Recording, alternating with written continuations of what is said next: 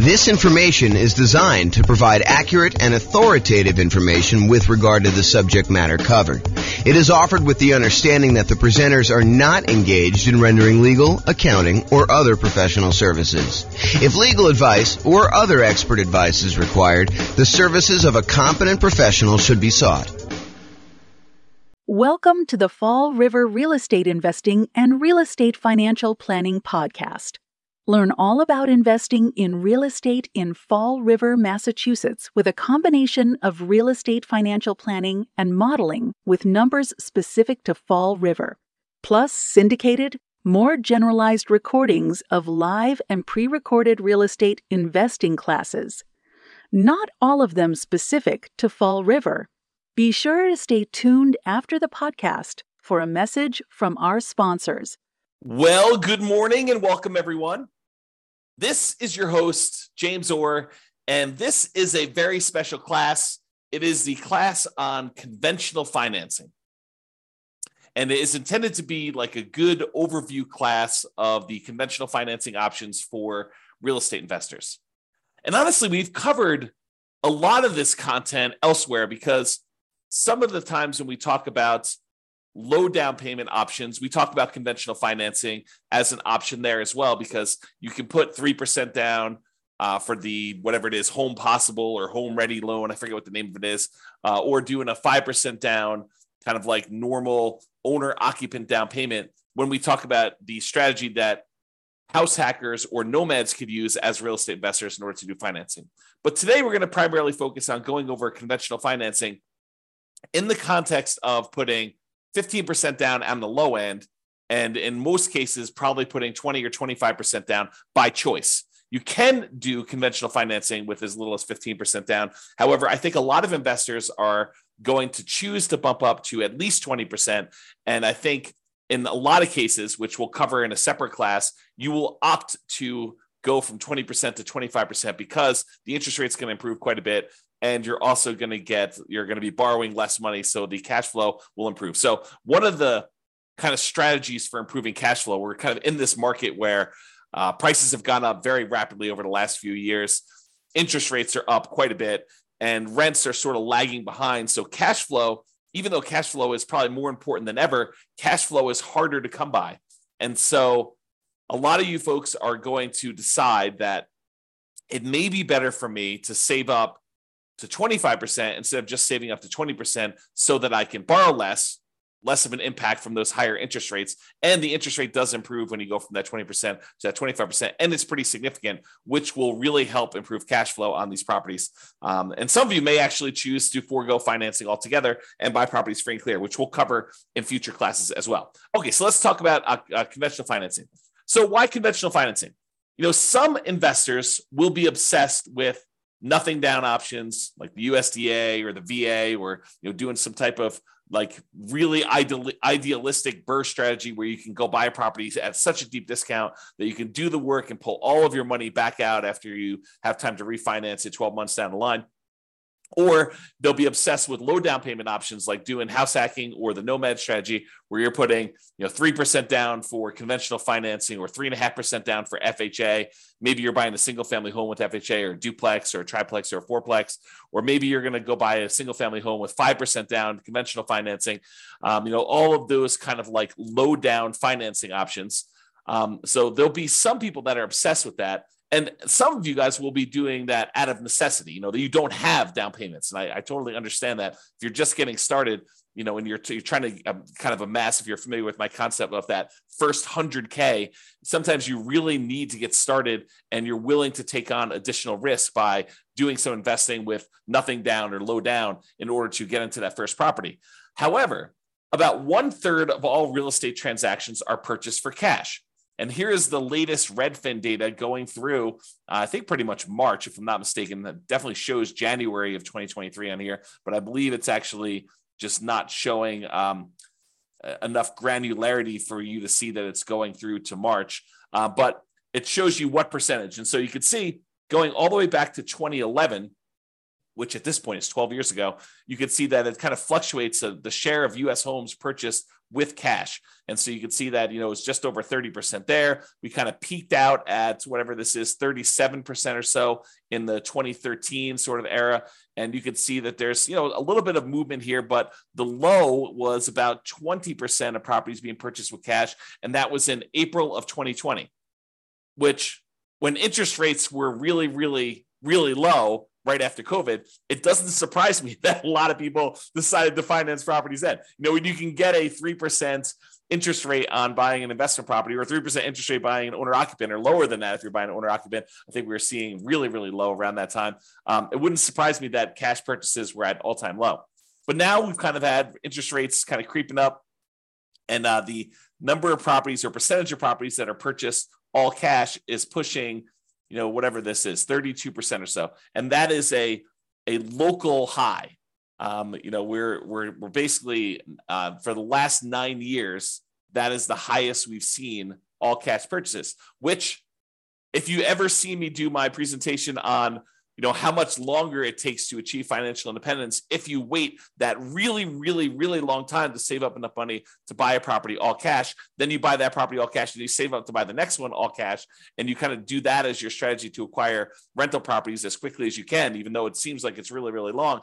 It's not that much longer than if you save up and put 5% down or 20% down or 25% down in order to buy rental properties, because the cash flow on an all cash purchase is significantly better than the cash flow you're seeing on a 5% down or 20% down or 25% down sort of purchase. And so you get to financial independence not that much slower, in some cases, maybe even faster. So I'll do another class on that coming up here, but realize that it's not as bad as you might think to do all cash as a strategy.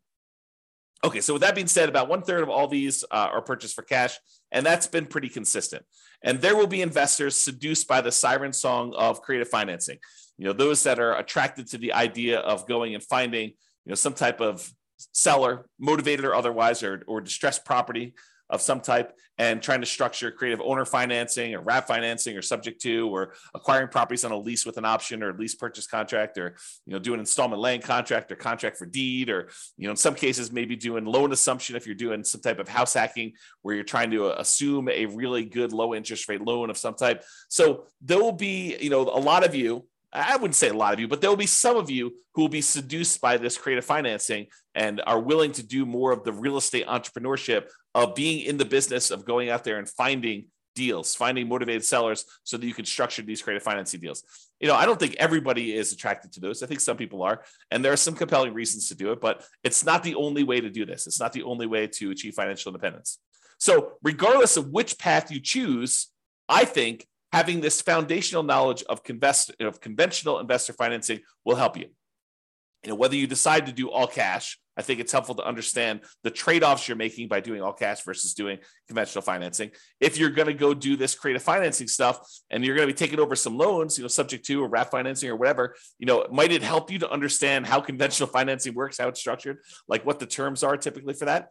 I think it's super helpful. So, having this background knowledge, I think will be helpful regardless of whether you do it or not. And a lot of you are going to choose to do it anyway. Okay. So a quick review of the different financing options that we've already covered in various classes, and go dig into those if you want more information. But here is a really quick overview of the other financing options available. First thing we're going to start off with is the entire creative financing family, which is owner financing, wrap financing, loan assumption, rent to own, lease option, lease purchase, the agreement for deed, bond for deed, contract for deed, installment land contract group, and then subject to, where you buy the property and you leave the existing financing in place. So all of those are available to you if you decide to go the creative financing route. And usually you'll find those by doing your own marketing or doing your own legwork in order to find some type of motivated seller.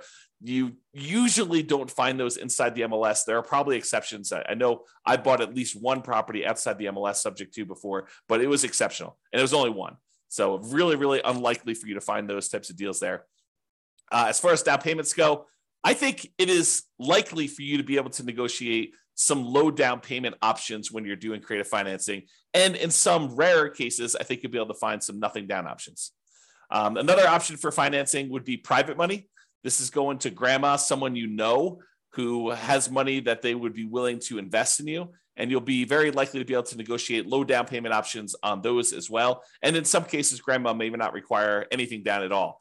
I would say it's based primarily on relationship and trust and a little bit of negotiating. And the quality of the deal can definitely help, especially with certain private lenders, depending on who you're talking to. The kind of complementary group of financing to private money is hard money. Hard money is money from people who are in the business of loaning money secured by real estate. You are very likely to be able to negotiate a relatively low down payment option with those. In some rare cases where you have an exceptional deal, you can probably be able to negotiate a nothing down option with some hard money lenders. It's usually based on the quality of the deal and maybe a little bit of negotiation. And generally for the hard money, we're talking about commercial properties only. By commercial properties, I mean a property you are not moving into yourself. So it's really hard to do a hard money loan on a property you're moving into, usually because the hard money lenders do not want to get involved in the consumer loan regulations. And so they only want to do loans where you are not moving in. So typically not good for house hackers or nomads if you're trying to do some type of hard money. Private money could totally work with those, and creative financing could totally work with those. But hard money is probably going to be a no-go for trying to structure any type of owner-occupant situation with those. And then the typical ones we use for house hackers and nomads, VA financing. It's a nothing down loan option. It requires you to have VA eligibility, which requires pretty much that you've been a veteran. It can be used for single family homes, duplexes, triplexes, or fourplexes. It's one of the 2 loan programs that we can easily use for nothing down or low down in order to acquire those multifamily properties up to 4 units. The other one being FHA. So a VA is a pretty good option if you're trying to do house hacking and nomad. I think that's probably one of your first choices for the first loan you get, if you have that eligibility. If you don't worry about it. Move on to the next one.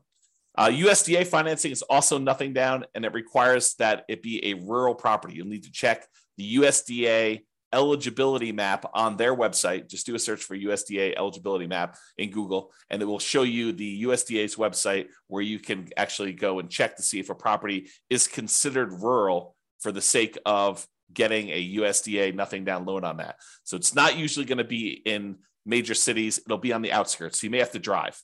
So if you're really looking for a nothing down loan program, it may mean that you're commuting to wherever you work or anything like that in order to be able to get the nothing down option, which is completely fine. That is a sacrifice I think a lot of investors are willing to make and should be willing to make. So those can only be used for single family homes and is nothing down loan program.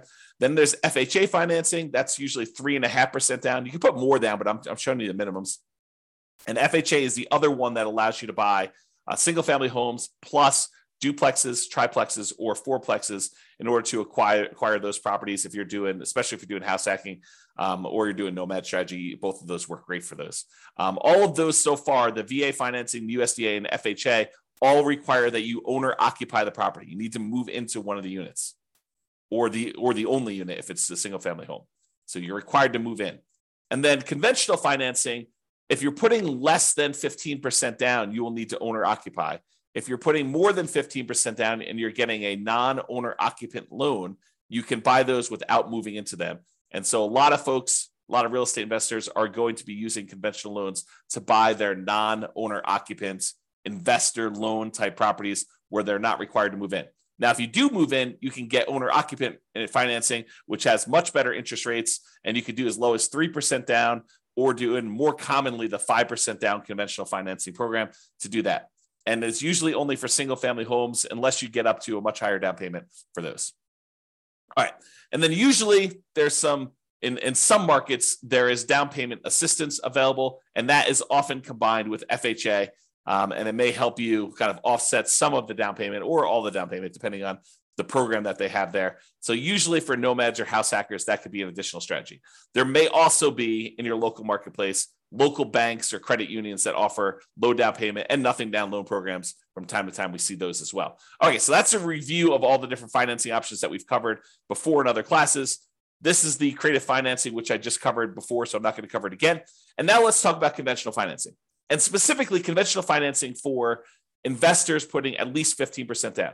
So you could go and do these for nomads or house hackers. You could move into the property and live there if you wanted to. However, realize that that is not the norm. And by not the norm, I mean that a lot of investors are not going to be moving into the properties. They're going to be putting 20% down or 25% down. You can put as low as 15% down and do that. But I think that it's a smaller group of people that are using these loans in order to do house hacking or nomading. Even though I'd like to change that. I would like to have more nomads and house hackers use conventional financing. All right, so conventional finance here primarily talking about Fannie Mae or Freddie Mac. They're quasi-government organizations, is my understanding. Go talk to your lender if you really want to do, or search online.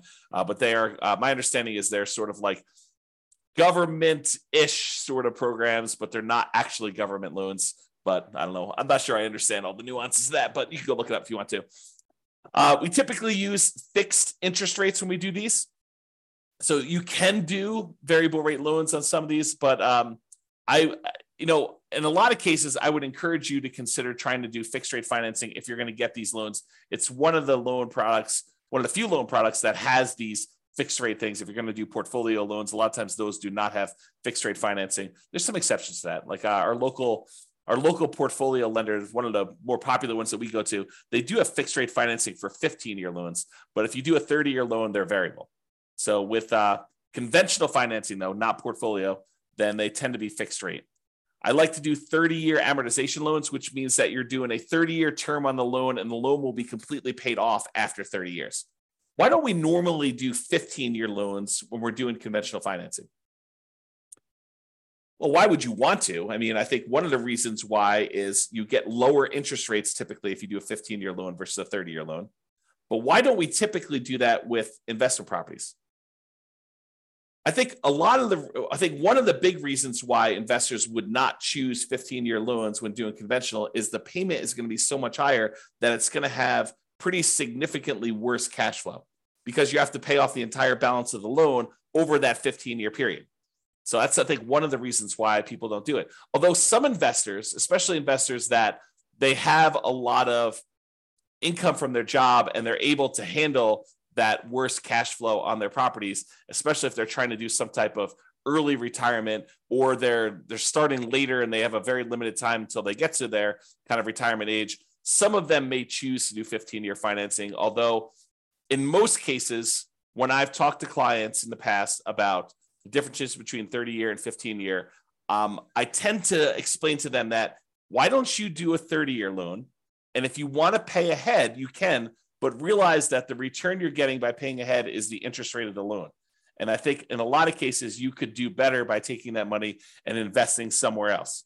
Even if you were going to do a 30-year loan, take the extra money that you would have actually spent on doing a 15-year loan, invest that in something like bonds, CDs, money market accounts, stocks, or some other real estate investment as another example, but something other than paying down the loan and getting a higher rate of return than what you would have gotten by paying down that loan each month, because the return you're getting is actually the interest rate of the underlying loan itself.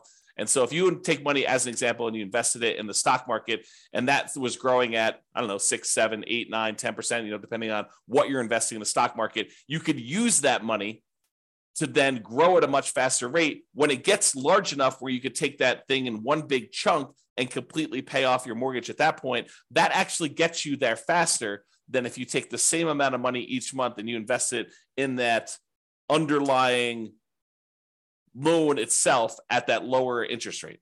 Now, if the rate on the loan is actually higher, then it might be faster for you to do that. But if the interest rate on the loan that you're paying off faster is lower than what you can get elsewhere, it'll tend to be faster if you actually do the investment elsewhere. There may be additional risk that you're taking on. You're introducing the new risk of investing in stocks that when you do that. But I think a lot of folks believe that over a long enough period of time, that risk is a worthwhile risk to take for the return that you're getting. All right, so conventional loans, talked about 30 years, fixed rate financing. It tends to be 740 plus credit scores for the best interest rates. If you're doing owner occupant, as I mentioned before, you could do 3% down or 5% down. The 3% down is that home ready, home possible loan. It's primarily for first time home buyers. 5% is much more common, and you should plan on doing that, especially if it's past your first one.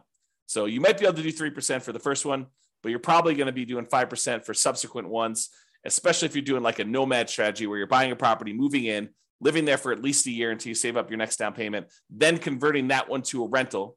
Then you're actually going to go buy a next one with 5% down and repeat this process. You probably should be planning on 5%, not 3%, even though you can maybe I'll do the first one for 3%. Okay. Now, if you're doing the non-owner occupant ones, it's usually 15% down at a minimum, and that's going to include PMI. Now, PMI, if you remember, is private mortgage insurance. It's the insurance that you pay to protect the lender in case you default. So the lender basically is like, hey, I really would prefer that you put 20% down to buy this rental property. However, you seem insistent on wanting to put 15% down. So I'll tell you what, I will make you a loan with allowing you to put 15% down. It's going to be a slightly higher interest rate. And I want you to go to this third party and pay them to protect me in case you default. I feel comfortable that if you put 20% down and property values move around a little bit and you stop making payments for whatever reason, and I have to come in and I have to foreclose on you, and then I have to go hire a real estate agent and a handyman to go in and fix up the property and a real estate agent to go market it and sell the property, I think I can get most, if not all of my money back if you put 20% down. You put 15% down, I'm not so sure. I think it might be close depending on what happens in the marketplace and what you end up doing. And so I want to protect myself. And the way I protect myself is I have you pay a third-party insurance company that will pay out if I actually need to foreclose on you and I sell the property at a loss. So they're the ones, third party, that's protecting the lender in case you default. So if you decide to put 15% down, the interest rate's going to be higher. It's a little risk premium baked into there from the lender, and they're going to insist on you paying PMI. Okay. If you put 20% down, the interest rate gets a little bit better than doing 15% down, and you don't have PMI. So it actually improves cash flow quite a bit going to that 20%. And the interest rate will improve significantly more if you go from 20% to 25%, which is why a lot of folks, a lot of real estate investors will choose to wait that extra time, save up 25%, put 25% down. Okay. All right. With that being said, you could typically get 10 non-owner occupant conventional loans per Social Security number. And I worded that oddly. The way I understand it, and check with your lender to make sure that this is true for you. And this is actually the regulations. But my understanding is it's 10 loans, period, if you plan to get your next non-owner occupant loan. So imagine for a minute, you bought, a house to live in, then you went and you bought 9 rental properties, and you're trying to buy your 11th property. Those 10, the one you live in, and the 9 that you have as investments, they would all count as finance properties if you still have loans on them. And so you would not be able to get your 11th conventional loan if you're trying to do that as a non-owner occupant. Oddly enough, in that same situation, if you were trying to buy that 11th property as a property to move into as an owner occupant, you would be able to get it because there's no limit on you doing it as an owner occupant. This limit only applies to investment properties. Okay, so that does count. Now, some real estate investors, some couples who know, they're definitely going to be getting more than 10 conventional loans. Maybe they've got a huge stack of money resources that they're already planning on using for down payments, and they know that they're going to be doing this. They may choose to start filing their taxes separately, getting their accountant or CPA to start doing 2 separate tax returns. And then the individual spouses will get loans in their own names so that they each can get 10. So imagine for a minute, you've got 2 very high earners with a lot of resources, a lot of down payments saved up, and they know they're going to want to get 15 loans. Well, what they might do is tell their CPA to start separating their tax returns and then have one of them qualify for a loan and their Social Security number with their own tax return, and have the other one get another property in their own name, their own loan with their own Social Security number on their own tax return. And then you can get 10 each. Okay. Now, talk to your lender if you plan on doing this. Don't say to them, James told me I can do this. You want to make sure that the lender you're using and the underwriter they're using is going to say, yes, that is how I'm interpreting the regulations and the guidelines. And yes, that would work for us in our kind of like loan situation. So before you go through all this extra work of doing that, realize that's there. Now, if you're not going to get more than 10 conventional loans, you don't need to worry about this. Or if you're going to do some type of like nomad strategy where you're buying properties and you're always doing an owner occupant, it doesn't matter either. Just realize that it could come into play if you're trying to get a lot of loans and you've got a lot of resources to do that in order to kind of get these things there. Okay. Typically, you'd add 5% down payment if you're doing multifamily. I will show you the down payment chart here in a second. For Fannie, can you do cash out refinances up to 4 finance 1 to 4 unit properties? For Freddie, it's up to 6. Again, I would check that guideline because I'm getting mixed information on that. So check with your lender to see what the current limit, if there is one at all, on being able to do cash out refinance properties for Fannie or Freddie, because there has been limitations in the past. I thought that's what the limitation was, but your lender should be able to tell you what the exact limitation is at that time.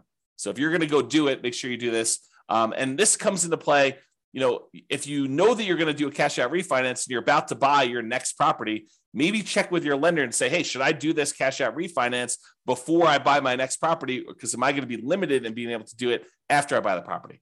So you're being put on notice. You're being given the information so that you don't make this mistake, right? This is like a heads up. Hey, before I buy a property, maybe I should check to see if there's any other ones I plan on doing a cash out refinance for, and check with my lender to see if I should do that before I go buy this one.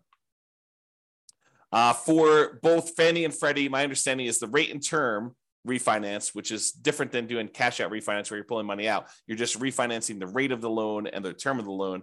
You could do up to 10 financed 1 to 4 unit properties if you're doing that. Nomads, be careful because a lot of times it's much harder to do these cash out refinances or even rate and term refinances on the nomad property, because when you do the nomad property originally, you're doing it as an owner occupant, and a lot of times you're putting very little down. Well, realize you got to wait until you have significant amounts of equity in your property. And when you go to do your rate and term refi, you're now refining it usually as a non-owner occupant, as an investor, and you get an interest rate hit on that as well. So a lot of times we're doing these loans on nomad properties with the intention of holding on to them for a very long period of time, or paying them off very strategically. And we're not doing a lot of rate and term refinances on nomad properties in particular. But you may want to discuss that plan with whoever you're talking to about doing that. All right, so we talked about that. Seller concessions. So when you get a seller to contribute some money towards your closing costs when you're negotiating your offer to buy the property, it's usually written when you make your offer to buy the property as to how much they're contributing towards seller concessions. And it's really a discount to them, right? You're really getting the property at a discount of whatever they're deciding to do in seller concessions. It's like they're netting that much less. So if you ask them for 2% in seller concessions, realize you're asking them for a 2% discount. So you may want to think about that when you're doing that. So when you're doing these loans, though, the maximum seller concessions you can get for doing these conventional loans varies between 2% and 9%. It's usually 6% with 20% down, or 2% for the non-owner occupant loans if you're going to do that. So 6% down with 6% seller concessions, 20% down owner occupant, or 2% for non-owner occupant. There's a separate chart for doing that. I don't know if it's on the next slide or not. I think there's a separate chart in the underwriting guidelines, or talk to your lender. Your lender can give you that. The most common conventional loan is the 20% down. It's for investors. So that's probably the most common one to do if you're doing investor loans, putting 20% down. You can do 15% down, but realize you're going to pay a penalty for that. I think we talked about that before.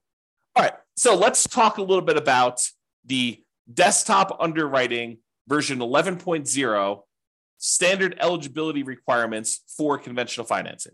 And this just walks you through. This is directly from the underwriting guidelines. You can look this up online, look up Fannie Mae underwriting guidelines or selling guidelines, or the Freddie Mac underwriting guidelines, and you'll see different charts for different situations. I just pulled out one of them for probably more common, or call your lender and actually get your lender to walk you through what your situation is here. But they're usually using something like this. So there's a section here for principal residence. We covered that in a previous class. I'm not going to cover that today. There's a whole section here on doing second homes, which is a little bit different. Usually it's about 10% down for doing those on a purchase. And then you have this whole section for investment properties. So if you're buying a single unit, not a duplex, triplex, or fourplex, you could do as little as 85% down. 85% loan to value, 15% down for a fixed rate mortgage and adjustable rate mortgage. So you can get both of those options with a single family home. If you're doing a duplex, triplex, or fourplex, they require 25% down. That's what this is showing here. Okay. So that's the kind of like lowest down payments, maximum loan to value is another way of saying that for doing that. And this shows you the limited cash out refinance for 1 to 4 units. You can only go up to 75% loan to value for doing cash out or doing limited cash out refinances. For cash out refinance, like the full version, you can only go up to 75% loan to value for a single family home. If you've got a duplex, triplex, or fourplex, you can only go up to 70% loan to value for those. So those are the limitations there. All right. So in conclusion, there are several financing options, including nothing down and low down options, which we've covered a little bit today, but mostly in the previous classes where we had the nothing down loan options or the low down loan options. And despite investors obsessing about nothing down, low down, and creative financing, about 1/3 of all transactions are cash. And many of the other ones remaining are going to be conventional financing. I think having a really good working knowledge of conventional financing is foundational and will serve you regardless of what type of financing you opt to utilize, especially if you're going to do conventional financing. So that's all I got for you today. I hope that was helpful. Just kind of a good kind of like conventional financing primer or conventional financing 101 to give you an overview of how conventional financing works and kind of where it fits into the overall financing picture. This has been James Orr. Hope you have a great day. Bye-bye for now. With home prices up, mortgage interest rates up, and rents up, but not quite enough to counteract the higher prices and interest rates. Cash flow on rental properties in Fall River is harder than ever. Book a call with the Real Estate Financial Planner to apply our proprietary 88 strategies to improve cash flow on your rentals. See the show notes for a link to schedule your call and improve your cash flow today. If you're a real estate agent, lender, or professional in Fall River that wants to help our real estate investor listeners, consider reaching out to learn about collaboration opportunities with this podcast. We'd love to add more value to our listeners by having you assist our investors buy, sell, and finance their real estate investments. See the show notes to schedule a call to discuss collaboration opportunities.